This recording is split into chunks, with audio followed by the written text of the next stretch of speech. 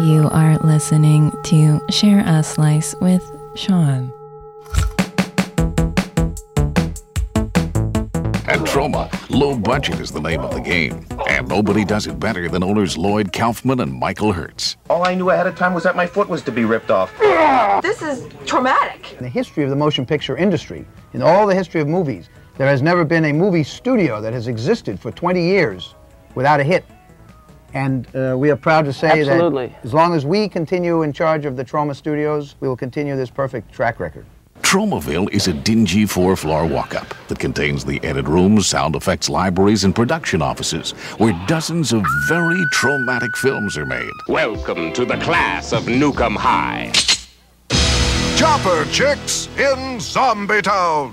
Dead dudes in the house, man. Surf Nazis must die.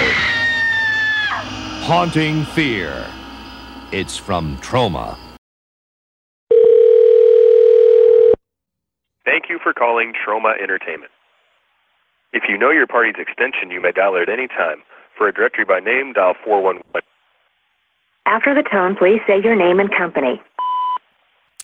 This is Sean from Share a Slice with Sean podcast. I have an interview with Lloyd.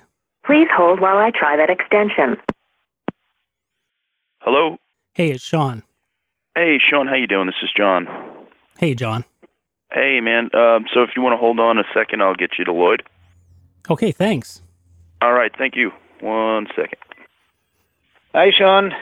Hey, Lloyd. Nice to talk to you. Good talking to you. Where are you calling from? I'm calling from Montreal, Quebec. Ah, tu veux parler français ou anglais? On va parler français. Oh, no, français, anglais. Oh, okay. Anglais, ça va. The English goes, no problem. Yeah, your French is good. Yes, I'm very bourgeois.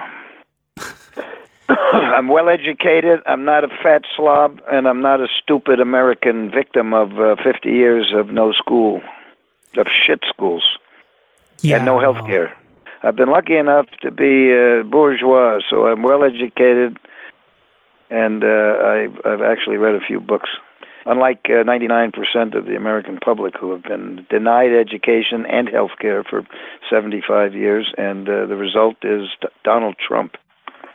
Yeah, I was about to say, right? The rest of the world is pretty mystified, right? Well, we're shocked. We can't believe that this guy's in charge. Well, yeah, well, it isn't the guy. It's the 70 years of denying the public decent education. So you got a bunch of idiots, right? You know, as they say, that people get what they deserve, and when you have idiots, this is what you get. Luckily, Montreal is a beautiful city. Chateau de Sex is still going, and it's a wonderful place. Yeah, I mean, next time you're in town, let me know. I mean, this is, well, actually, the big comedy thing is almost over. Yeah, they should invite me. I'm better. I can do better improvisational comedy than at least half of the comedians that I've been to the. Just pour rire, just for laughs. Mm-hmm. Is that the festival, Just for Laughs? Yeah, that's the one. I got invited once or twice. I was definitely funnier than easily half of the comedians, without even having material, just off the top of my head. I can believe it. But they do have terrific comedians there, too. They also have the finest, the best. Well, they bring in the best. So, yeah, well, tell them to bring me in next year. I'll put in a good word. That would be great. Find someone who will listen to me. That's it. I'm listening to you, Sean McGuire. Thanks, Lloyd. Hey, Lloyd, I saw this movie last night. It was called Return to Nukem High, and it was just fabulous. I laughed my butt off. Thank you. Is it Volume 1, I take it? Yeah, I haven't had a chance to lay my hands on Volume 2 yet. Yeah, I need a theater in Montreal. So, the Fantasia Festival, which is a great festival, but I couldn't come. I had a paid gig, and I couldn't make it. So they didn't, I offered to send the 2 stars, the two young, attractive female stars, one of whom has the greatest breasts you've ever seen. And the festival wouldn't play the movie without me coming, and I just couldn't do it because we're broke and I have to take paid gigs. So if there's any movie theater in Montreal, like Le Parc or any of those theaters that would like to play the movie, I would come there and do Q&A, and I can do it in French or English and make jokes about Celine and her baby and all that kind of crap. I'll talk to my friend Randolph. Maybe he can get in touch with his friends of the Concordia there and see if we could get the Concordia, sure. That would be great. Yeah, well, I'll definitely talk with Randolph. I'm going to meet him right after the show here, and we'll see what he says. Oh, that'd be great. He said he actually met you a couple of times in the Fantasia Festival. Yeah, so. I love Fantasia, but unfortunately, I still not quite sure what happened. But that's since I didn't go, and since they haven't shown this movie, I'm sure there's a huge. The last Volume 1, when it played Fantasia, they played it at 9 at night, and it was the only sold-out show. It was entirely. They had to schedule another show, as I remember. It was totally sold out in that huge theater. So I think part 2, maybe we show 1 and 2. Do a little marathon. Show part 1 at 8 o'clock and part 2 at 10 o'clock. That would be amazing. I really enjoyed the lesbian love story. Well, Volume 2, it gets better. Volume 2 is even more original and more risk-taking, and I think you'll like it better. The Museum of the Moving Image had a big Class of Newcomb High day, and they premiered Volume 2, and the audience was full. They loved it. And then we just had the Canadian premiere in Vancouver at Ciné Fantastique, and same thing. The audience preferred 2. They loved 1, but they preferred 2. So I think you'll be even happier with Volume 2. So see what you can do about a theater. Definitely. I know that when I was watching the film, at least, it was funny the way at the first part of the film it showed the couple there in the broom closet, and that was like a directly taken off from the Newcomb High, basically, because Return to Newcomb High is like kind of like a reboot, I guess, of that. Welcome to Tromaville High, an average American high school, with one exception. It's located only 1 mile away from a nuclear power plant. They said it was 100% safe. But they were wrong. There's no danger, Governor. We have the situation well in hand.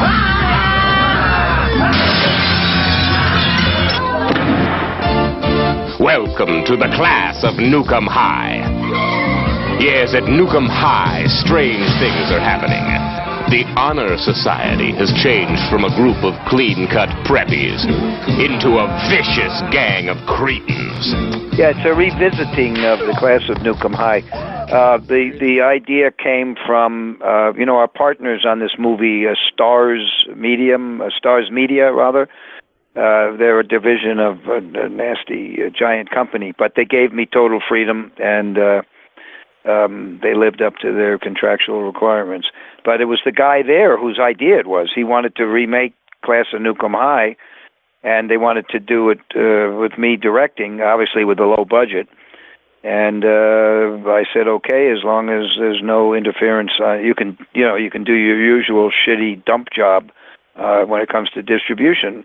But as far as the movie goes, you can't touch the art. And they lived up to their word. They did a shitty job distributing, and they left the art alone. That's an example of this whole idea of auteur, right? The idea that you have control over your movie and what happens in your movie from start to finish, presumably. Yeah. Which doesn't really happen these days with most of the big budgets. No one wants to take any risks. Well, even the so-called independent movies that are made in conjunction or distributed by the vassals of the big companies, right? The Sony Classics or those companies that go to the Toronto Festival, those shitty little divisions of, 20th Century Fox Searchlight and and Sony Classics, and then the French companies. It's always the same companies at Toronto International Film Festival, right? The same little coterie of critics, the same little esoteric bullshitters. So the only movies they take are movies that are safe, or the big movies, like you say, the blockbusters. But the so-called independent movies are not independent. They're movies that are made by paint by pictures, right? They might have a gay person, they'll have a black person, but they won't do anything that's controversial. There's no risk-taking, and they're not going to embrace any themes that are going to be forward-looking. It's always backward-looking. A perfect example, they didn't understand, the programmers did not understand Poultrygeist, Night of the Chicken Dead. They didn't get it. That was the exact words of Colin Geddes. He didn't get it. He didn't get us. He didn't get us it. But all these festivals 2 years later are playing Zombievers, right? Which is I have no objection to that movie, but it's a very mediocre movie. It's got no political information or point of view. It's got no sociological satire, really, and it's safe. Well, hey, what happened to the ancient Tomahawk tribe's sacred Indian burial ground that used to be here? They bulldozed it and replaced it with another one of those fast food restaurants.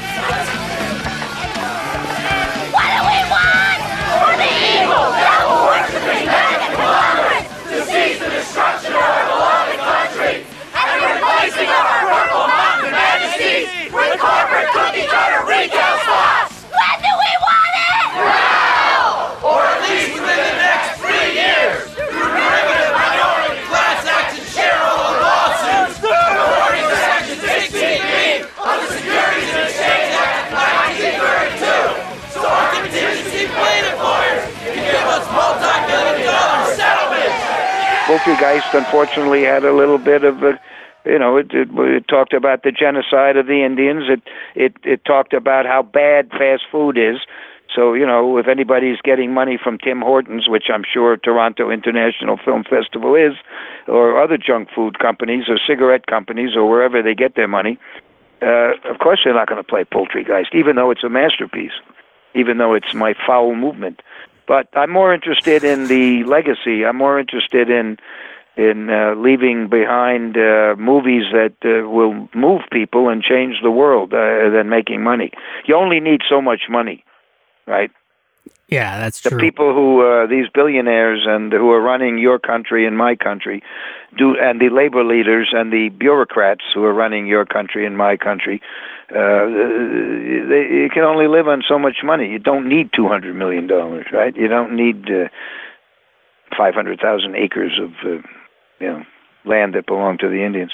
You can live for a modest amount of money and make some art that will perhaps affect people, change the world for the better. And when you're dead, which I hope in my case will be soon, you leave behind something that's meaningful, something that that 20 years from now they'll imitate. And Return to Nukem High will be imitated by the mainstream people in 20 years, as is Toxic Avenger, constantly imitated.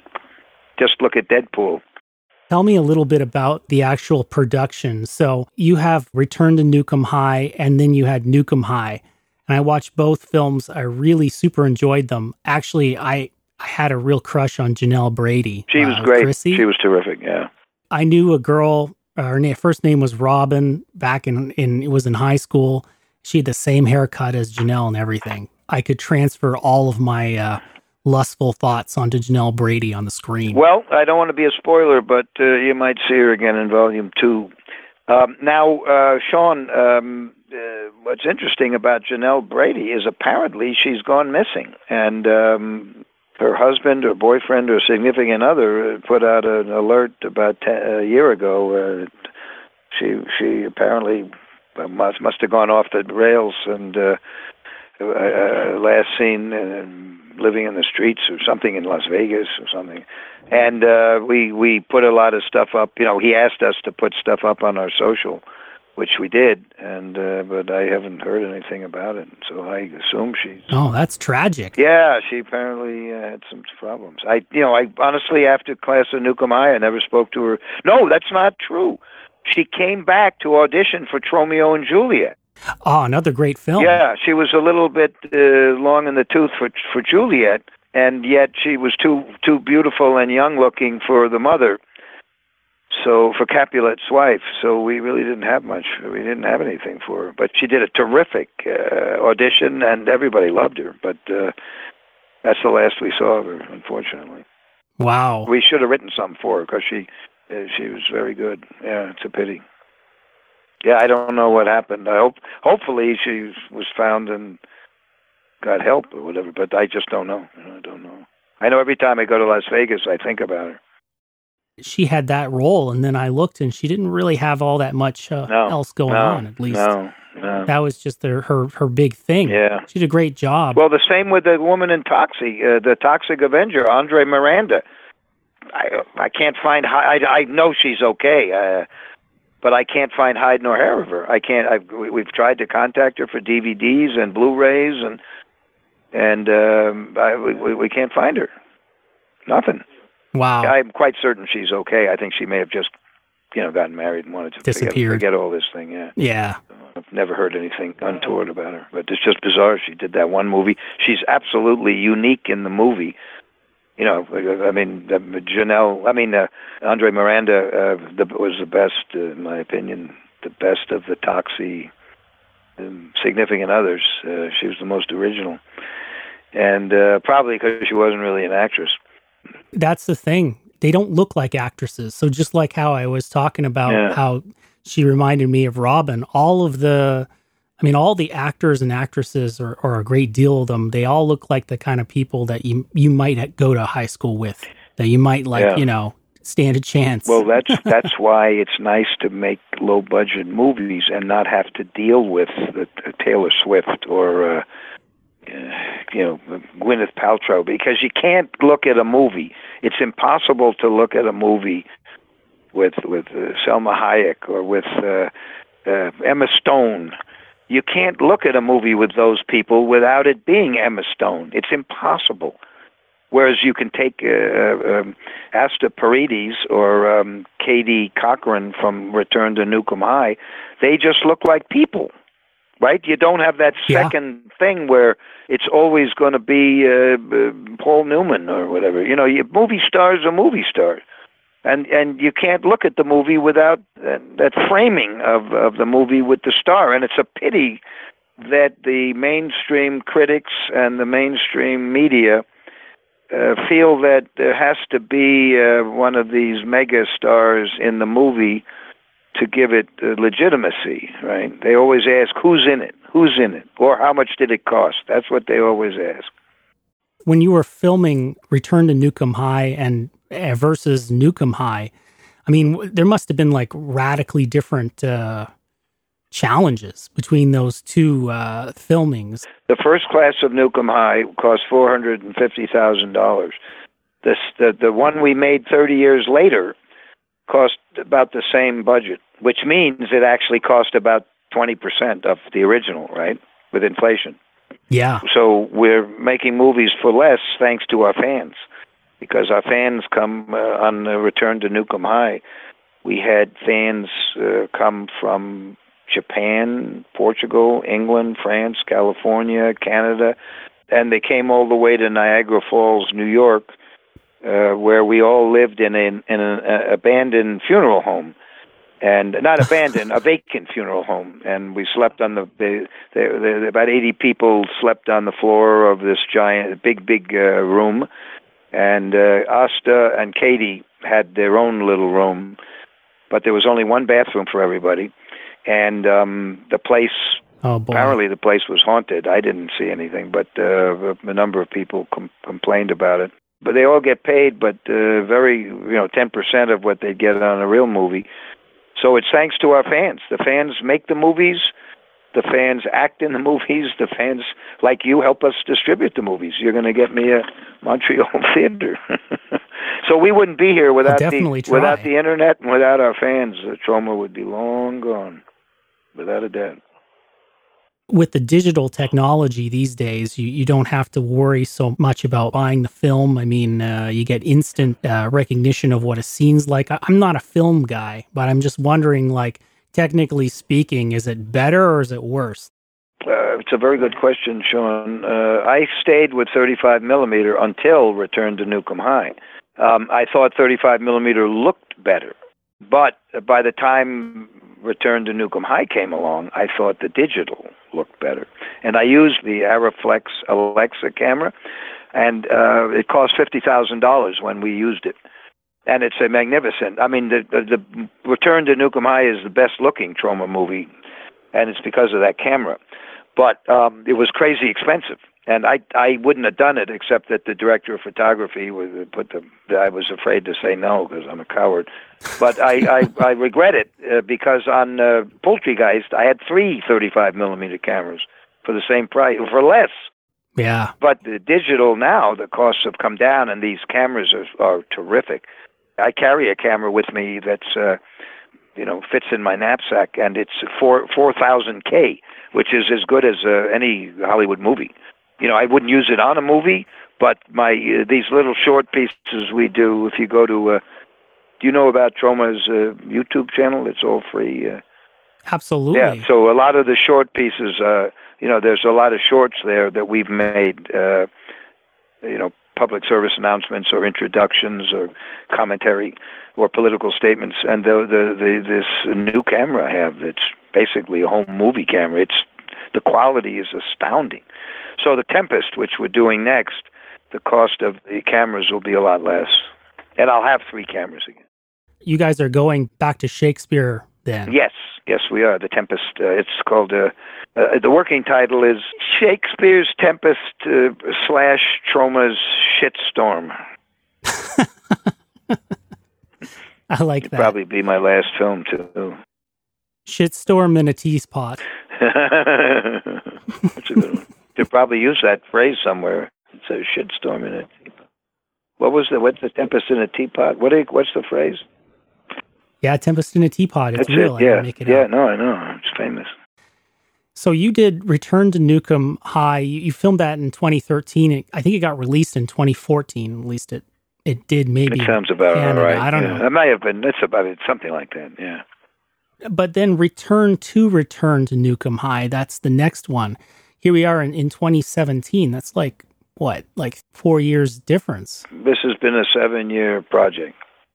What was the delay? Like, what was the challenges involved? It takes a year or 2 to write the script. It takes a year to prepare, and then it takes a year to go into production. It takes a long time. And the nice thing about digital is you can shoot more. If we make a mistake or if there's something that isn't clear, we can do a lot more filming in the post-production because it doesn't cost as much as if we had to go with 35 and rent the equipment again and get all the lighting back and get a truck and get a... Yeah. You can almost sort of film and edit and film and edit. And we didn't do that for Volume 1, but for Volume 2, a lot of the filming while we were editing, and it was pretty interesting.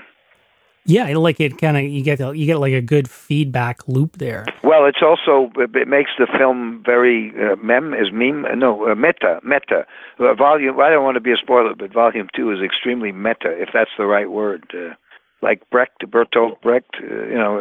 We've always been breaking the fourth wall. We've been meta from the beginning, where characters talk to, from the 70s, we'd have characters talk to the camera or talk about, hey, this is a Troma movie we're in now. They'd say it on screen, and we used to take a lot of criticism for that. But now, if you've seen Deadpool, now even the $200 million movies are using our Troma's breaking the fourth wall, and it's become very stylish. And the Deadpool directors are big fans of Troma, of course. They talk about Toxic Avenger and how it influenced them. And I don't know if you've seen it, but it's an excellent film. They've got a blind woman in it. They've got a disfigured guy. And they've got a lot of combining humor and violence, which was not accepted back in the 70s or 80s or 90s. I'm a bit of a wimp when it comes to watching horror films. Like, if it's the modern horror films with all the gore and stuff, I'm just like, oh, it's too much gore. I can't take it, right? But when I watch, like, Poltergeist or Toxic Avenger or, Return to Nukem High, there's something about the way these films are put together with the comedy involved with it. It kind of relaxes me, and I just start laughing. I just find it funny when, some guy's head gets crushed. Well, it's cartoon. See, South Park, though, that Trey Parker and Matt Stone started with us and were heavily influenced by us when they were making Cannibal the Musical. I mean, they used to have TROMA Toxic Avenger parties when they were in college. And South Park's got all that stuff. But it works for a bigger demographic when it's on cartoon form, right? Because a lot of people will look at the Toxic Avenger and still be upset by it, even though you enjoyed it and saw the humor. But there's still a huge part of the audience who doesn't like the cartoon violence with real people. Whereas in a cartoon, they'll Daffy Duck, right? Looney Tunes. How many Looney Tunes where the steamroller rolls over somebody and they're flat, and the guy gets up and he's a pancake, he's staggering around like a pancake, and you laugh. Or those Tom and Jerry cartoons, where the mouse takes a sledgehammer to the cat's head and flattens it, but people laugh, because it's a cartoon. It's not real. That James Gunn, who wrote and directed Guardians of the Galaxy, he wrote Romeo and Juliet and worked here for 2 or 3 years, and Deadpool for sure. The blood and guts cartoon style is totally accepted in the mainstream. So our sin is that we don't have big stars, we don't have big budgets, and we don't have publicity. I think that another sin is maybe you guys are just a bit ahead of the curve. Oh yeah, we're 20 years ahead. We're way ahead of the curve. That's the other. You're right. That's absolutely. First of all, we're totally independent. We're the only independent movie studio that's existed for 44 years, and that they hate. They hate that. These little shits like I don't want to name names, but the gatekeepers. They're frustrated movie makers, half of them, where they want to produce, and meanwhile they're acquisition people at festivals or studios, and they see us out there.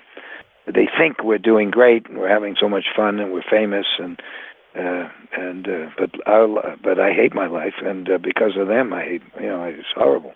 But they're jealous of us, so they want to keep us down. And of course, the mainstream critics, they can't really badmouth, Dunkirk, no matter how boring and stupid it is, or the even worse movies. They can't because they lose advertising. The New York Times will twist itself into a pretzel to talk about a movie that has zombies in it, distributed by 20th Century Fox, to try to make it sound artistic, but they never did anything about Romero. They didn't even mention Romero in that article. Then when he died, of course, they mentioned him, but that's how they do it. They're full of shit. Meet little Melvin. He's a 90-pound weakling. Everyone hated Melvin. I'm gonna take this mop and shove it down your throat. They teased him. I wanna do it with you. Okay. They taunted him. They tormented him until he had a horrifying accident and fell into a vat of nuclear waste, transforming little Melvin into a hideously deformed creature of superhuman size and strength. Melvin became the Toxic Avenger, the first superhero born out of nuclear waste.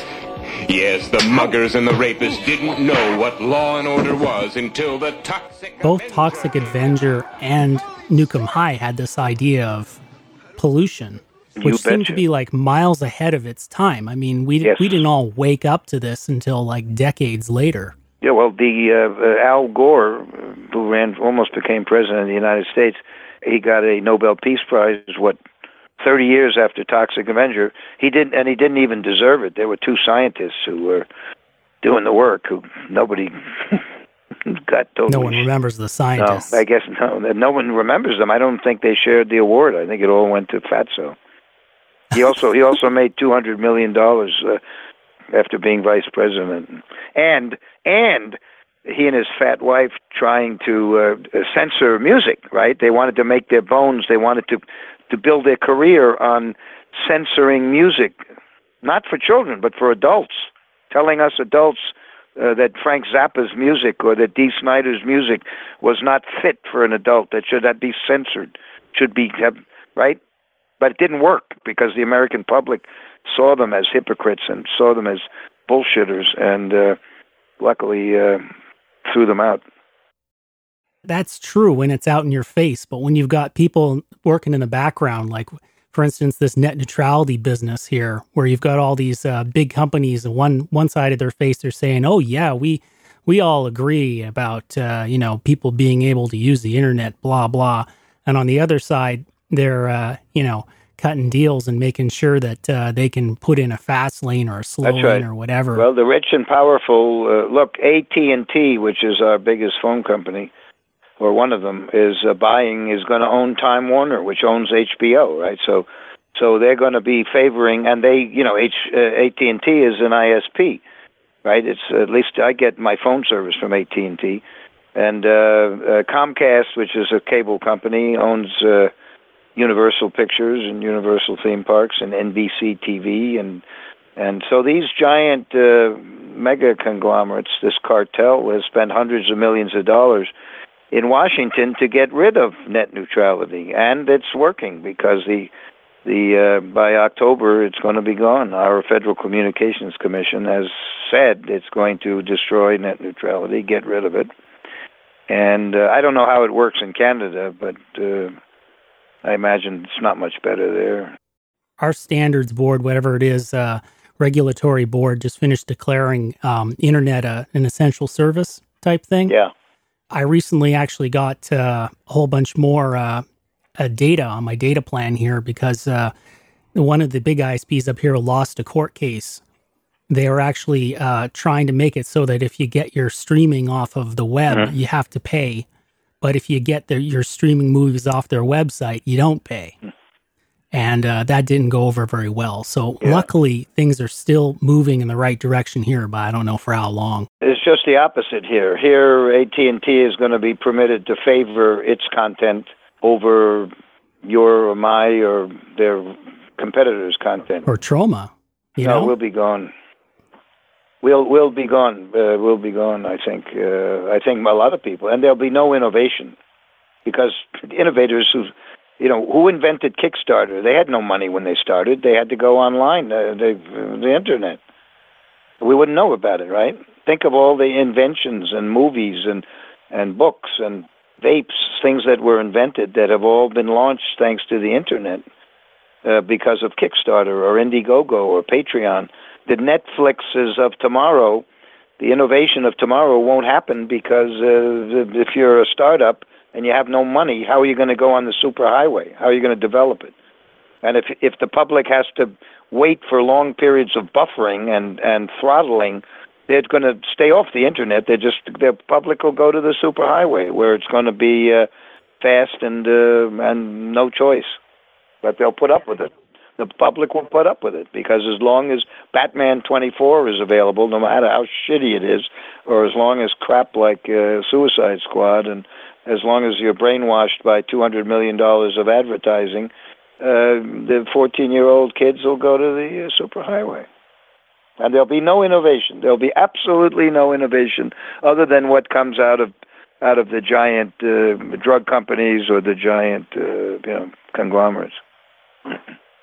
Yeah, actually, if you want to explain it to the average person, maybe you could just say that your internet at home will be shitty, like the shitty internet you get at the Hilton. Well, or better yet, just tell the average person, hey, when they get rid of net neutrality, you'll have no more porn. How's that?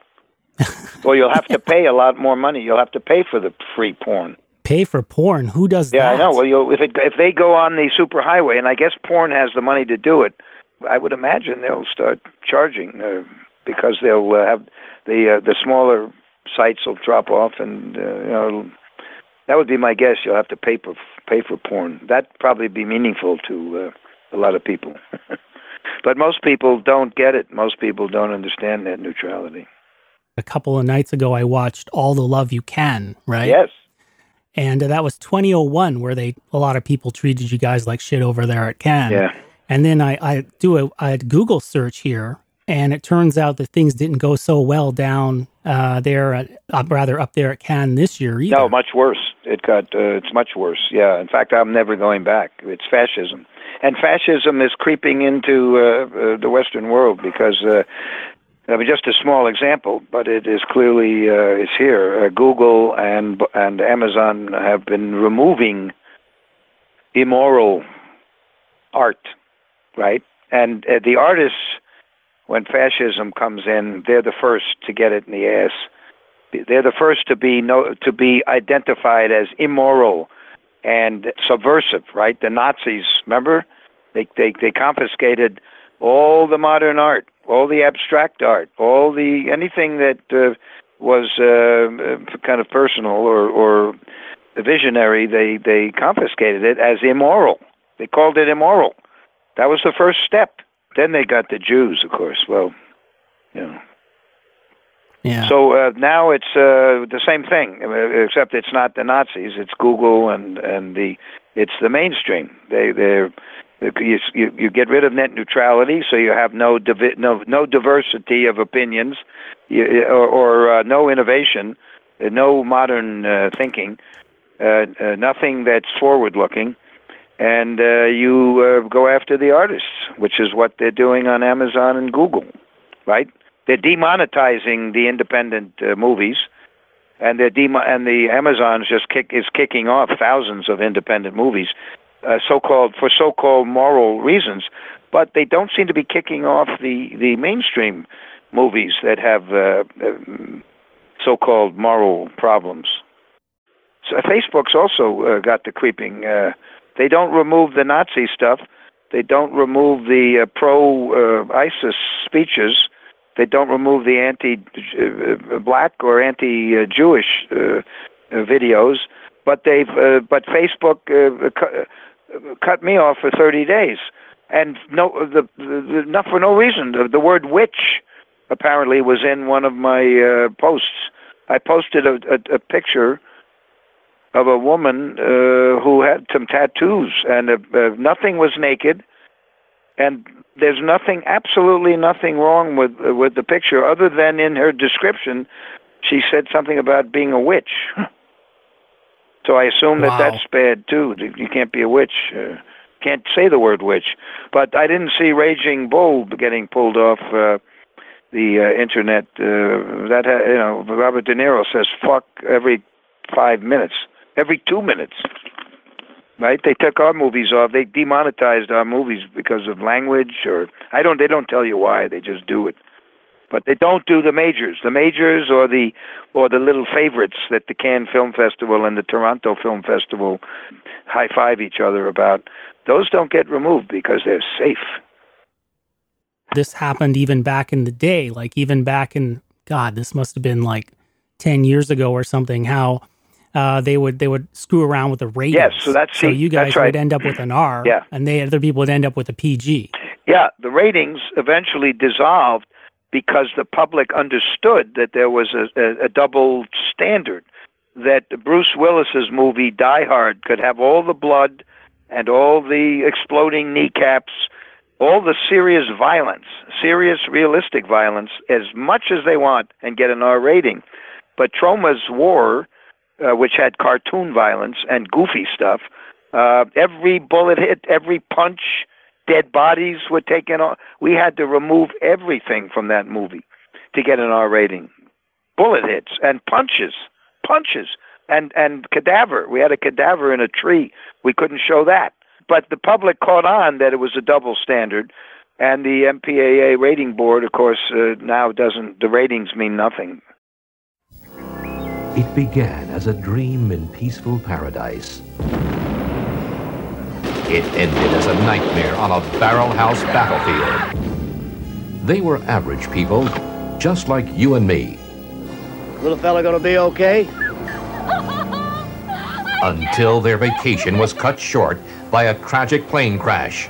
Whoever was flying that crate was an asshole. Stranded on an island full of ruthless international terrorists, these helpless civilians are hunted down like animals. They are captured, tortured, They are driven to the very limits of human endurance until they declare war. Let's kick some butt!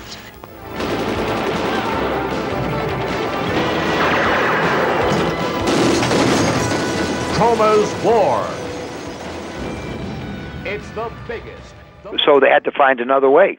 And because the internet is allowing people like you and me to get to the public without the mainstream,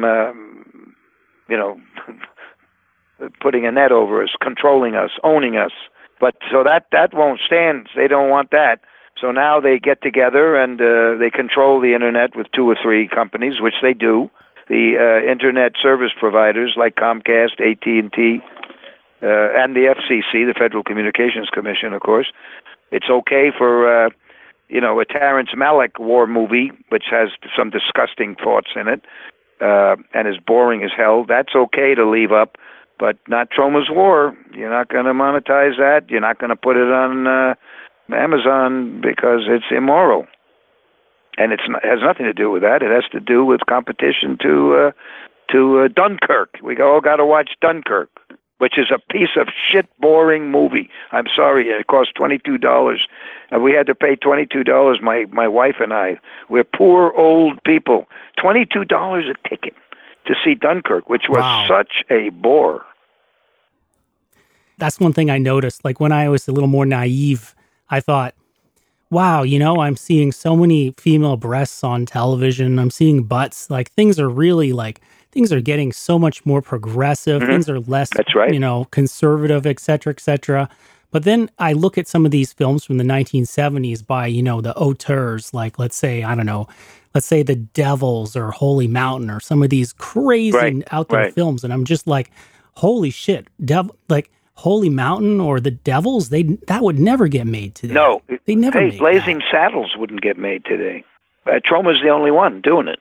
There's nobody other than the micro-budget people out there who are, who'll never get anywhere because of the system. Not because they're making bad movies.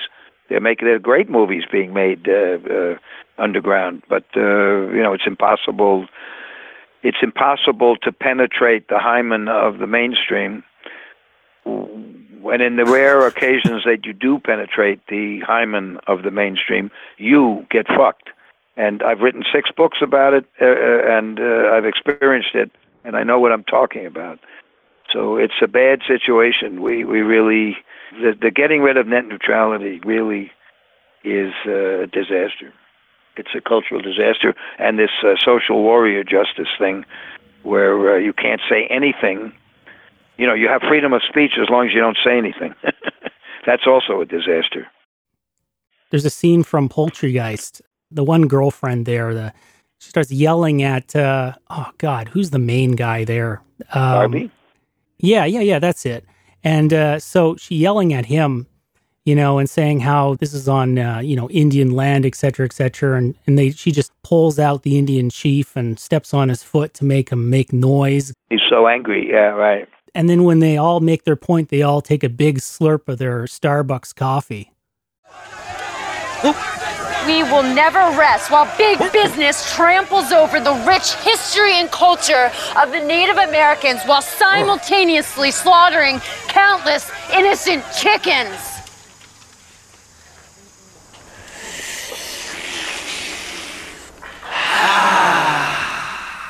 It's just hilarious. Yeah, and that was done in 2006. So again, we were way ahead of. That's why the Toronto Festival didn't take it. It's a little too intelligent. It's a little too truthful. Yeah. Right? They want the status quo. These are mediocre bureaucrats who are making decisions about world art, the art that the world civilization is going to see, and you have these ignorant, stupid, frightened, mediocre bureaucrats in that gateway position, and it's a disgrace. But what are you going to do? I don't mean just Toronto. The New York Film Festival had an idiot running it for 35, 40 years, a real asshole. I don't know who they have now, but I would assume a bunch of assholes again. The Cannes Film Festival has progressively become fascist, and now it is fascist. And in fact, Cannes is in a part of France that was a big supporter of the Nazis, so, they're back to that. Whoa. But the people in the streets love TROMA. They love TROMA. The police love TROMA. It's the festival. It's the festival, basically. And Sundance, the same thing. They have no talent. They have no ingenuity. They have no forward-looking thinking. All they know is they've got big, fat salaries. They can take first-class airplanes. They eat at fancy restaurants that the artists could never eat at. So they want to preserve the status quo. They've got their ass in a tub of butter. Cannes, Toronto, New York, and of course they all suck the dick of the big studio heads, right? That's what the newspapers and the entertainment weeklies and the gossip columns, right? The head of the Toronto Film Festival just had dinner with Mr. Sony and Tom Cruise, and they went to the most expensive restaurant, and Kim Kardashian joined them, and then Paris Hilton joined them, and then another Michael Bay came over, and all the wonderful people of the mainstream, right? This is the world we live in. And it wasn't that way. When Michael Herz and I started TROMA, if you had something that was reasonably interesting, reasonably entertaining, you could get it into 2,000 screens in the United States. Now we're lucky to get 300. If I direct a movie, we can get about 300 screens at one at a time. It takes forever. It takes a full year. And I have to go to I don't mind.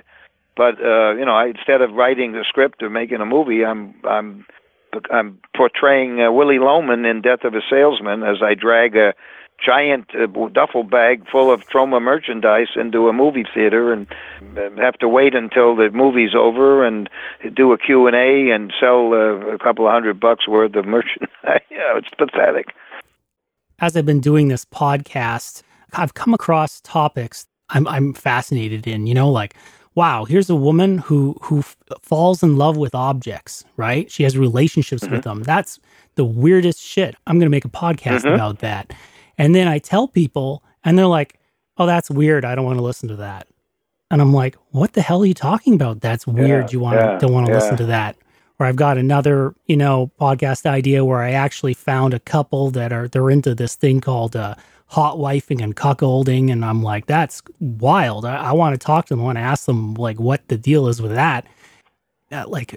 Did you ever come to a realization like this where you just thought, wait a minute, what I find actually interesting, or what is actually interesting, your average person doesn't want to hear or look at? Well, my whole career is that nobody. I'm totally I get pushed deeper and deeper into the reeds of the underground by the system, and I think I think that woman who's in love with the objects. Now, that's a very interesting thing. Is it a psychological thing, or what? Well, they call it objectum sexuality. That's what they call it. She feels that the Statue of Liberty.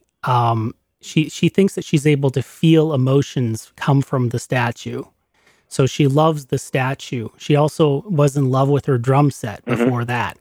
And she was afraid that the drums would actually get jealous of the Statue of Liberty. That's really interesting. Now, my daughter and I wrote a short story, which is in a book of short stories. I can't remember the name of the book. I personally personify my house keys. Or my phone. I talk to them. Yeah. But I'm more the other way. They hate me. They're hiding. Where's that fucking pen? Goddamn pen, I hate you. You're hiding somewhere. My daughter and I were also obsessed with this guy who named Scavelli. He bought a drug company, and the pill that was $7, he raised it to $700. He was really arrogant, and he's got a 24-hour feed in his apartment so people can see him on the internet 24 hours, and he's just a real piece of work. So we wrote a short story about him and and his attitude toward the objects called posthumous. because he's always trying to get more followers and more likes and more viewers. And I do talk to the objects, but it's usually that they're hostile to me, not that they love me. Yeah. You know, Oliver Sacks, the great scientist who died recently, he wrote a book called The Man Who Thought His Wife Was a Hat. And he literally could not tell the difference between a hat and his wife. Something goes wrong with your brain. You know, you don't know what a fork is. You can't distinguish objects.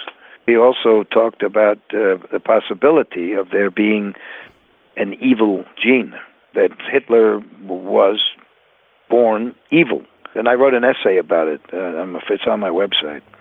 The evil gene. When they shot those children in Connecticut, when that boy, the young man, shot the children in Connecticut, I wrote an essay. I did a little research, and Oliver Sacks, I don't know if he got a Nobel Peace Prize, but he certainly got a lot of fame and awards, and he was a major expert on the brain and other scientific areas. He was leaning in the direction that indeed there is an evil gene. So it leads to interesting ethical questions. If you can get if you have a fetus in your body and it has the gene in it, do you get rid of it? Or do you want to know? It's like Gattaca, the movie. Yeah, right. At any rate, I think your ideas are great. The cuckolding one sounds terrific. I think people would listen in. I wouldn't. If you're genuinely interested, I'd go for it.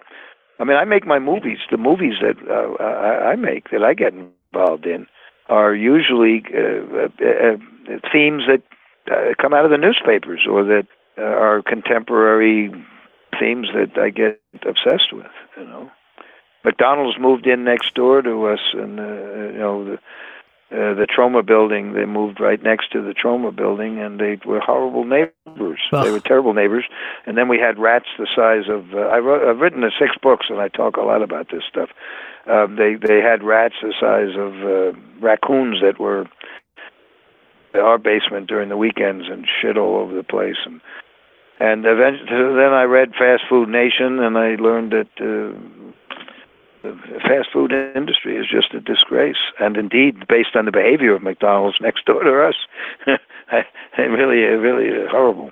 So that's led to Poultrygeist. And it continues with the crap they're forcing the children in the American schools to eat. Look at them. Look at the American kids. Look at them. That's all corporate crap. That's right. Going they're on. They're eating garbage. This. They're eating hormones and poison and garbage. And they're gaining, we've got 40% of our population who are obese. Yeah, that was all in the movie Poultrygeist, which I highly recommend everybody watch. And the film, the pacing in that film was great. Like, I was never bored. It was wonderful. A good performance of yours too, by the way. Well, thank you so much. And there are quite a number of directors: James Gunn, Trey Parker, Mark Neveldine, who made Crank. I don't know if you've seen Crank, or Gamer. They're both very good movies. Gamer's a $200 million movie, but and it's good. It didn't do well, but it's very good. And he also did Crank and Crank 2, which were I think $10 million movies, but they're terrific. They're really great. Lionsgate distributed them. But he says the same thing. In a fair world, Poultrygeist would be a huge hit. They love Poultrygeist. James Gunn, Eli Roth, they all love it. We're in the underground. Return to Nukem High was distributed by a vassal of one of the big conglomerates, and they did allow us to make a tiny profit, but it was very tiny. Poultrygeist, we lost every penny of it. We lost 90% of the money. Wow. And my wife and I had to put the money up because TROMA has no money. So my wife and I put up the money for Poultrygeist. We literally lost 90% of the money. And Volume 2, I imagine we'll lose all the money because we do not have a vassal of the mainstream with us. Right? Volume 1, because Stars was able to get it on everything. It was on all the systems, all the cable things, and they dumped it, but they did okay with it. And, they allowed us to get our budget back and a little more. But that's it. Wow. No more. Yeah. Only a few crumbs. And we're on our own with Volume 2, so we need our fans to really mobilize. We got to step Get up. it out there, yeah. A great darkness is settling over Tromaville, and only 2 erect-nippled high school students can stop it. Return to Nukem High, a.k.a. Volume 2. Deals with all the hot-button issues that are relevant to teenagers today, including bullying, junk food, and of course, lesbianism. Told by the only person who could tell it, a 70-year-old man. Prepare thyself for a cinematic adventure whose glory thine eyes have never seen. What price immortality will they survive? Will this be Lloyd Kaufman's possible swan song? Or Duck Song? In TROMA's 42-year history, this is their biggest, breastest, bestest film of all time. At least into the theaters so people can see it on a big screen, because it's much more fun. I was just, as I said, in Vancouver, and it was really fun to see it in a big movie theater, nicely projected, and a big crowd who can see the background. We have thousands of people in our movies, and there's all sorts of little detail that you don't see in the small screen that comes to life so much better on a big screen. Oh, God, yeah, I watched it on my cell phone, so I mean... Well, thanks for watching. So you've been involved in film for 50 years now. I mean, you got started in the 60s, and this is number 50. This is the 50th year of my making feature-length movies. I can't even imagine that. That's amazing. And, well, what's more shocking is that TROMA's in its 44th year, which there's never been an independent movie studio that has survived for anything close to that. And if you look around, there aren't any. There aren't any who are even 10 years old. If you want to see all these films, you can go to the TROMA website, and I think it's called, is it called TROMA Well, Now? that you have to pay for. Those are all world premiere movies. TROMA Now are world premiere movies. The first month is free. These are all the future James Gunns and Trey Parkers and Eli Roths and Samuel L. Jacksons. These are world premiere, wonderful films that cost $5 a month. And it also helps support TROMA if they don't want us to go out of business, or they would like to support these filmmakers. $5 a month is nothing. And then TROMA Movies on YouTube. We are giving away all our movies except for the world premiere movies. We're giving them all to our fans, and every week we put up additional movies or short or make your own damn movie lessons or public service announcements or different movies.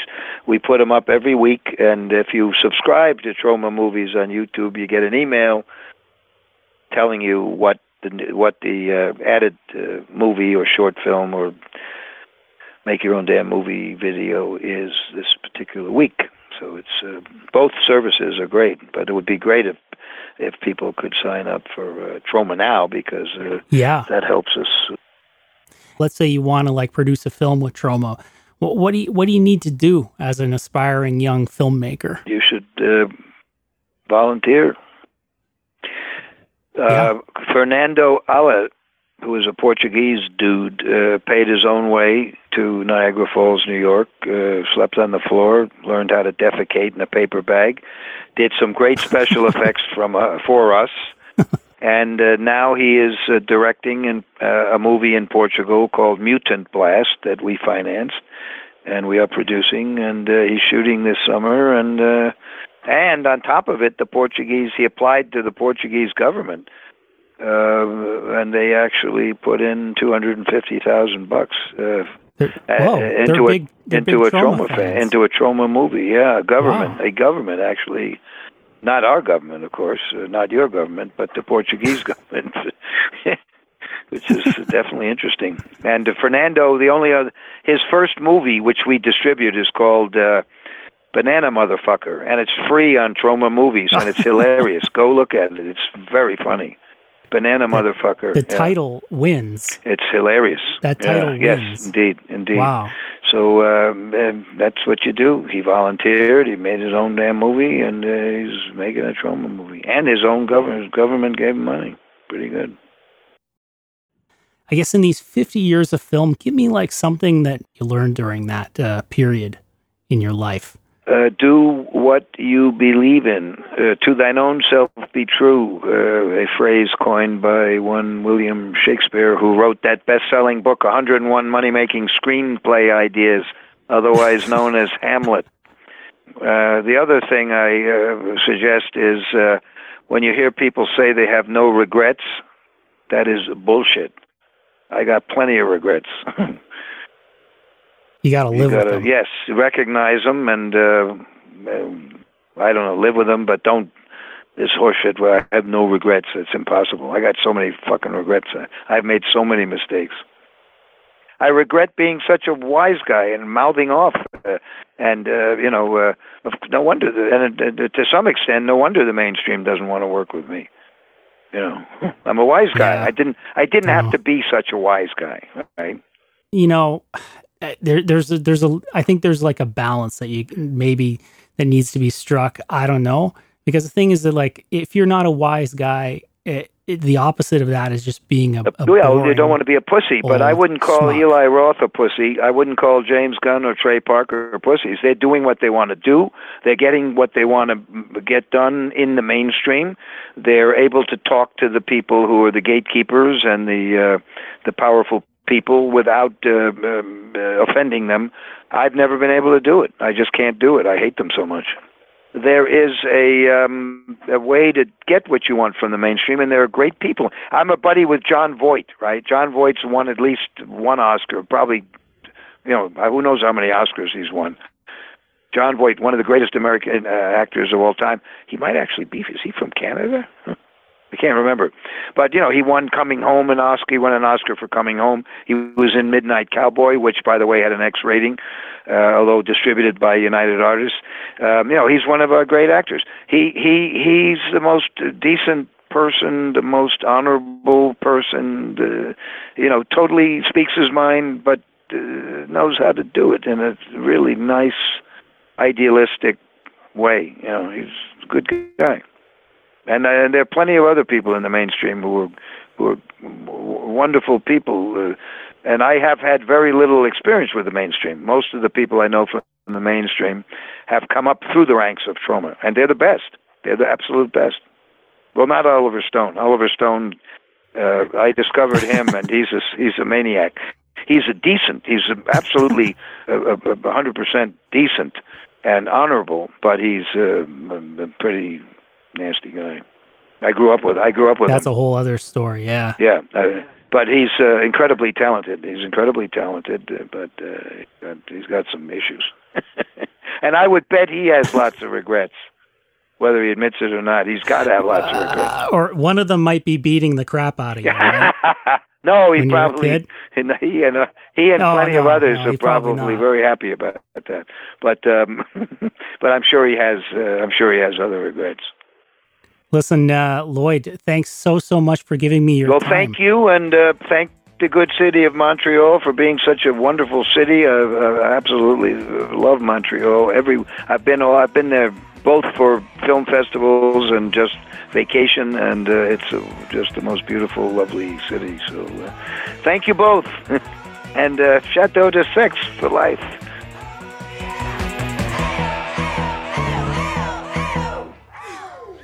Well, that's about it for this episode. I'd really like to thank Lloyd for being on the program. It was a great honor to talk to him. I've watched several Troma movies before, and they're all just a hoot. You can check out everything Troma over at troma.com. That's TROMA.com.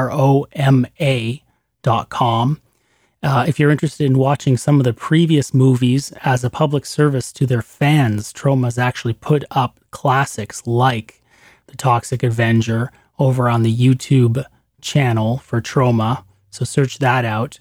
And also, Troma Now is a new service that allows you to watch all the latest and greatest Troma films for a very minimal monthly fee that goes to help this amazing, long-running studio continue producing films.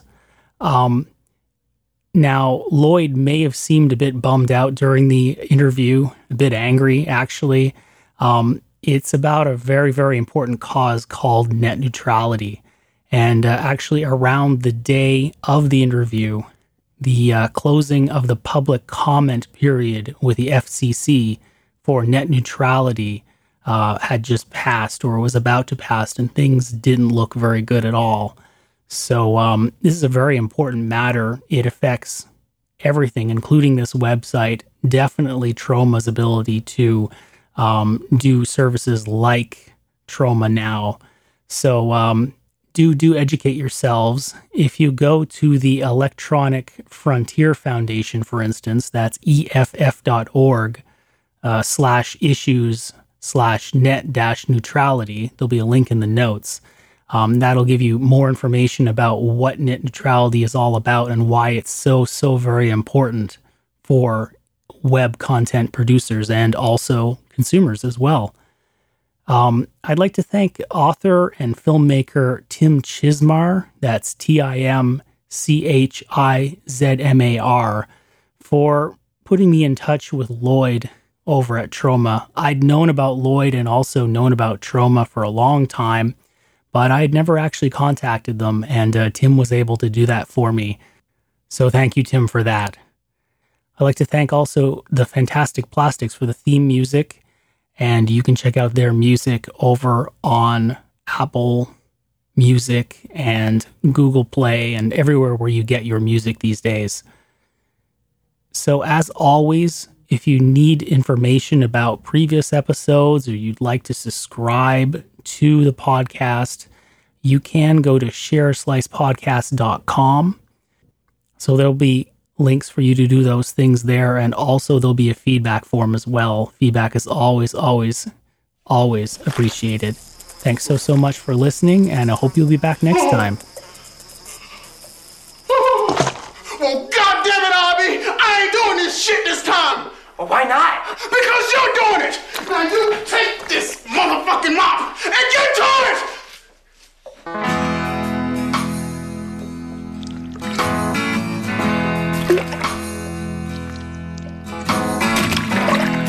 All of these fried chicken wings that I'm serving, they make me yearn for your breasts, legs, and thighs. My hunger for you is unswerving. Without you, my heart starves and dies.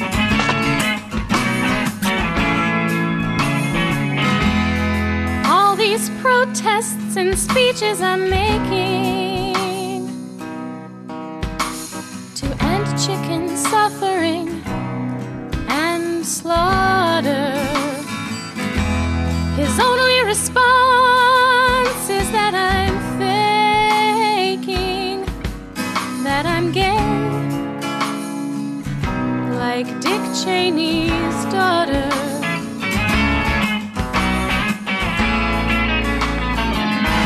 My meat in your buns made such special sauce. Gay seems my way, to quote Robert Frost. Could be nostalgia for all that is lost. Could it be that our love is star-crossed? Whoa, I sure miss getting my salad tossed. You are my fries and your shake makes me shiver. You're a happy meal sent from above. Can this drive-through called life deliver a heavenly slow fast food love? Since that night, all I have is self.